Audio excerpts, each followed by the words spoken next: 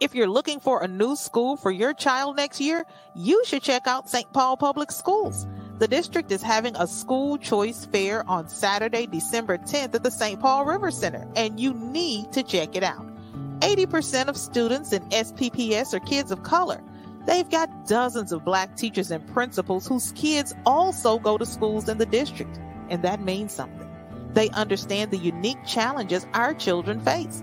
They believe in inspiring our kids to think critically, pursue their dreams, and change the world. Remember Minnesota's open enrollment policy. You do not have to live in the city of St. Paul to attend a school in the district. So whether you've got a little one who's almost ready for kindergarten, an 8th grader going into high school, an accelerated learner, or a child with special needs, St. Paul Public Schools got you covered. So head on over to their school choice fair on Saturday, December 10th at the St. Paul River Center. Find out which one of their great schools is right for your baby. For more info, log on to their website at spps.org/apply. Want your boss to put some real action behind the rhetoric when they talk about making your workplace more inclusive? Find out how to hold their feet to the fire and demand diversity on the Diversity Dude podcast.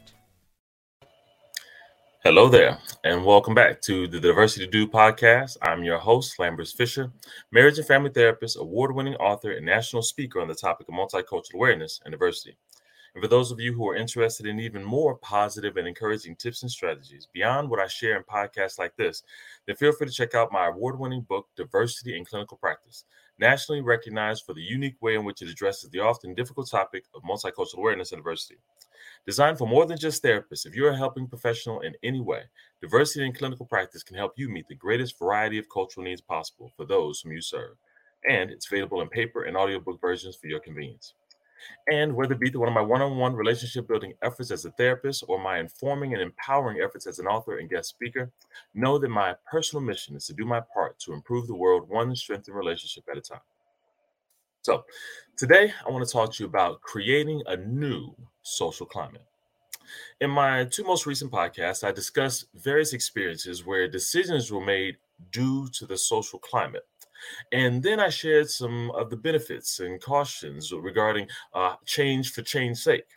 I strongly recommend you go back to listen to some of those podcasts to explore the considerations you can make when you make decisions about or in consideration of today's social climate. Today, however, I want to share a few thoughts and considerations for how we can benefit from focusing not just on what should be changed and what shouldn't be done due to the social climate, but also on the opportunities we have to proactively create a better social climate. Here's what I mean. Most often, when I hear the phrase due to the current social climate, it's referenced in connection with something that someone did that others felt they shouldn't have done, or didn't do when others felt that they should have done something different, all based on a change in the social awareness of a new standard for what is unacceptable. Now, when the standard of what is unacceptable is based on an increased understanding of the impact certain words, behaviors, systemic policies and practices have on individuals, families, and large communities, then I am immensely grateful that things are being considered for change that previously were not deemed to be legitimate or worth the time and effort, almost as if to convey that those who were hurt were themselves the problem. From a therapeutic perspective, I have seen the devastation that comes from those who feel physically or emotionally hurt by someone being blamed for their pain. Then, after helping them to empower themselves to express healthily their legitimate feelings in hope of a mutually beneficial compromise, they're met with messages that conveyed that the request for change itself was offensive or too inconvenient, and their feelings of hurt that they had that required the change in the first place, that they hoped would be considered, is ultimately dismissed.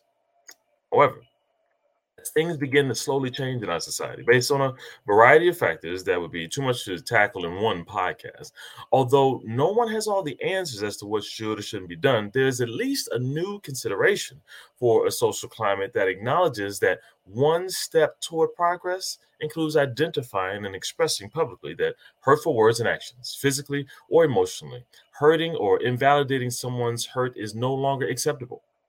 This is definitely progress.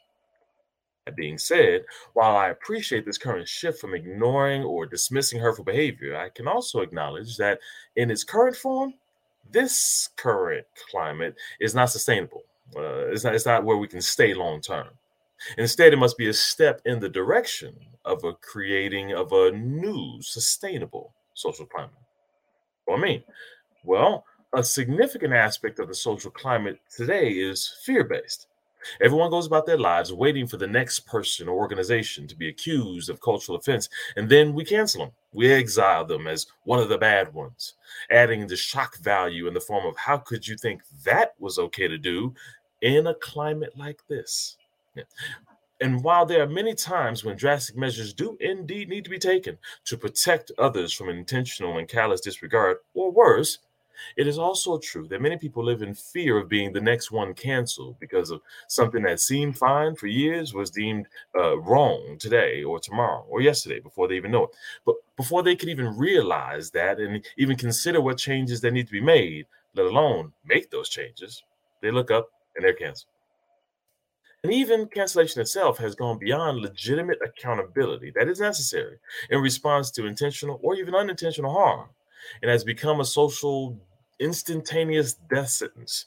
Even many who promote cancellation, when asked what needs to be done to get uncanceled, have no answer. As a result, fear causes people to do less, interact less, serve less, change less.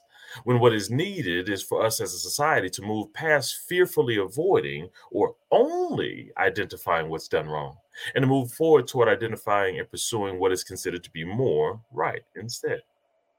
Let me say it even more simply. Instead of only focusing on avoiding what shouldn't be done due to the current social climate, we need to also focus on identifying what should be done to create a new, healthier social climate. What does that look like?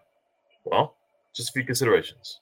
One, as I mentioned in the recent podcast, we need to remember that the goal isn't change for change's sake. Rather, we need to spend time exploring why something needed to be changed in the first place. Namely, what need was not getting met by the way things were. Then we can use that understanding to ask the question of what current needs are being unmet and how can we behave in ways that ensure that we're meeting the greatest variety of needs possible. Not just for some, but for as many as possible. The more time we spend moving toward the good, the further away we'll naturally be from the bad. Two, we need to learn to distinguish between opportunities for growth and oppositional forces. As I mentioned already, many people resist change not because they desire to or don't care about harm done to others, but because they fear unintentionally causing even more harm and the social consequences that come with that. Unfortunately, what many often don't realize is that inaction, even if well-intentioned, also causes harm because it fails to protect those currently being harmed. As such, we need to learn how to create a new social environment where it's not only a call for change, which is good, but not only so, and are more clear about a direction regarding what positive change actually looks like. In addition, we also need to have grace for those who are actually genuinely trying to have a positive impact and are open to correction and accountability, but also learning and change. Let me be clear. This is different from those who use ignorance as an excuse to continue harming others without consequence. While it can be difficult to discern the difference, that distinction is essential to creating an environment of growth that takes progress, that brings progress over time. In light of this, a third consideration is that we need to remember that change does take place over time and requires patience. I don't say this to suggest that we become complacent with the way things are, despite the hurts being inflicted, and to simply passively wait over time for change to come. Oh no, quite the opposite. Time itself doesn't create positive change. Action does. Some things do change overnight. Other things change over time. What we need to do is to cultivate the skill of being open to both. Making whatever changes we can make today and resisting the temptation to judge anything that cannot be forced into that category of immediate change as a failure. Rather, acknowledge that some things can and will change with perseverance, endurance, and consistent character along the way. Creating a new social climate won't be easy or quick, but it is necessary and worthwhile. While a first step may be to acknowledge a new standard for what is no longer, and in many ways never actually was, acceptable, what comes next must be a growing identification of what alternative, healthier social climates we're pursuing instead. One that sees and meets the needs of a greater variety of individuals, families, and communities in our society. My hope for you is that you will be able to look within yourself, as well as the personal and professional relationships around you, and look not only for what shouldn't be done because of the impact it has on others, but also what needs to be done instead for the health and well-being of everyone involved. If we all set our minds on that better standard and move toward it, then we'll all have a chance of achieving an even more cohesive and unified society, no matter our cultural similarities and differences.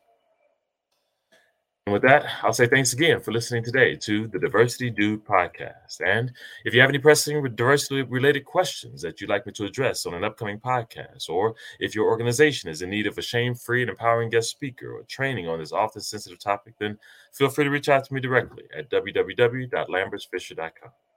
And if you know of anyone else who can benefit from a positive and encouraging perspective on this often difficult topic of diversity, feel free to send them a link to my Diversity Dude podcast, or consider sharing with them my award-winning book, Diversity in Clinical Practice, available in paper and audiobook formats on Amazon.com.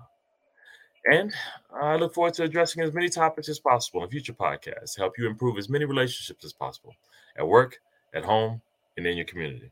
And as always, remember this: you don't need to know everything about everyone in order to have a positive impact on someone.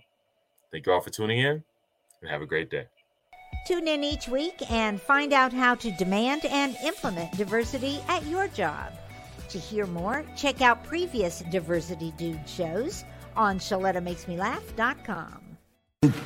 You deserve more internet than what you get from just your cell phone. Get free high-speed internet at home, a $29.95 value, when you qualify for Internet Essentials Plus and the Affordable Connectivity Program.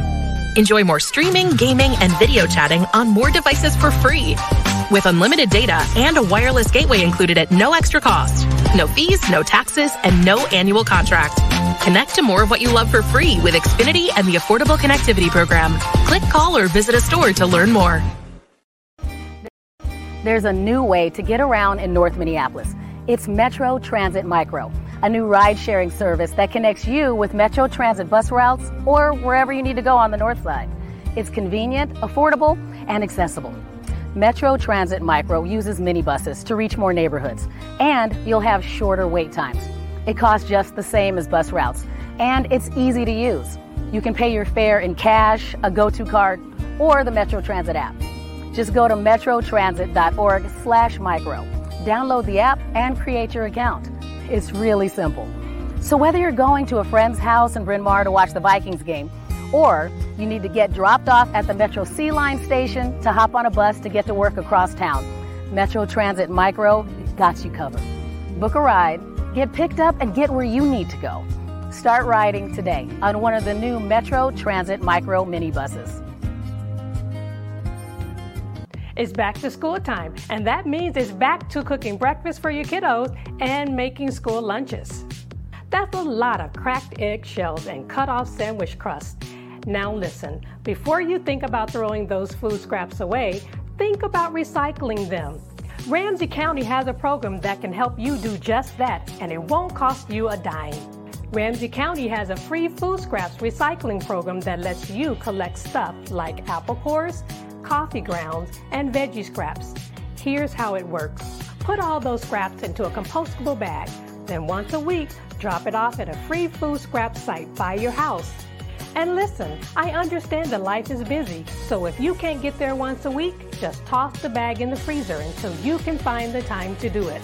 To locate a food scrap collection site near you and to get more information about the program, visit RamseyRecycles.com/food scraps.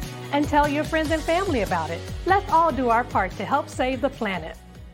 Did you know that United Healthcare helps connect you to doctors and therapists with 24/7 access to virtual care? So I could have therapy from my couch? Yep. Or a doctor appointment from my car? If you wanted to. Wait, you're right. I don't even like when people see me sing in the car. Couch appointment it is. Virtual visits are just one of the ways United Healthcare helps connect you to better health. Learn more at uhc.com. Plan benefits may vary. You started your business with big dreams and big ideas. But achieving your goals is a matter of doing the little things right. At Bremer Bank, we're ready to help you navigate all the details, questions, and challenges you encounter on your way to growth and success. Because right now, relationships matter more than ever, and understanding is everything. Find out more at bremer.com. It's never too late to set the stage for well-being. Here's your well-being tip of the day from YMCA of the North. Put mindfulness in your tool belt. Mindfulness is a method of paying attention and bringing awareness to whatever is happening at the moment. Be open to the idea of being present and honest with yourself. Observe what's happening rather than trying to control what's happening. We reduce our stress, anxiety, and negative emotions when observing rather than get overly flustered in our reactions. For more well-being tips, meditation, and yoga classes, visit us at ymcanorth.org/wellbeing. At General Mills, our table is your table, and we believe racial equity, diversity, and inclusion are key ingredients for our success. Learn more about our work to inspire change at generalmills.com/racial equity.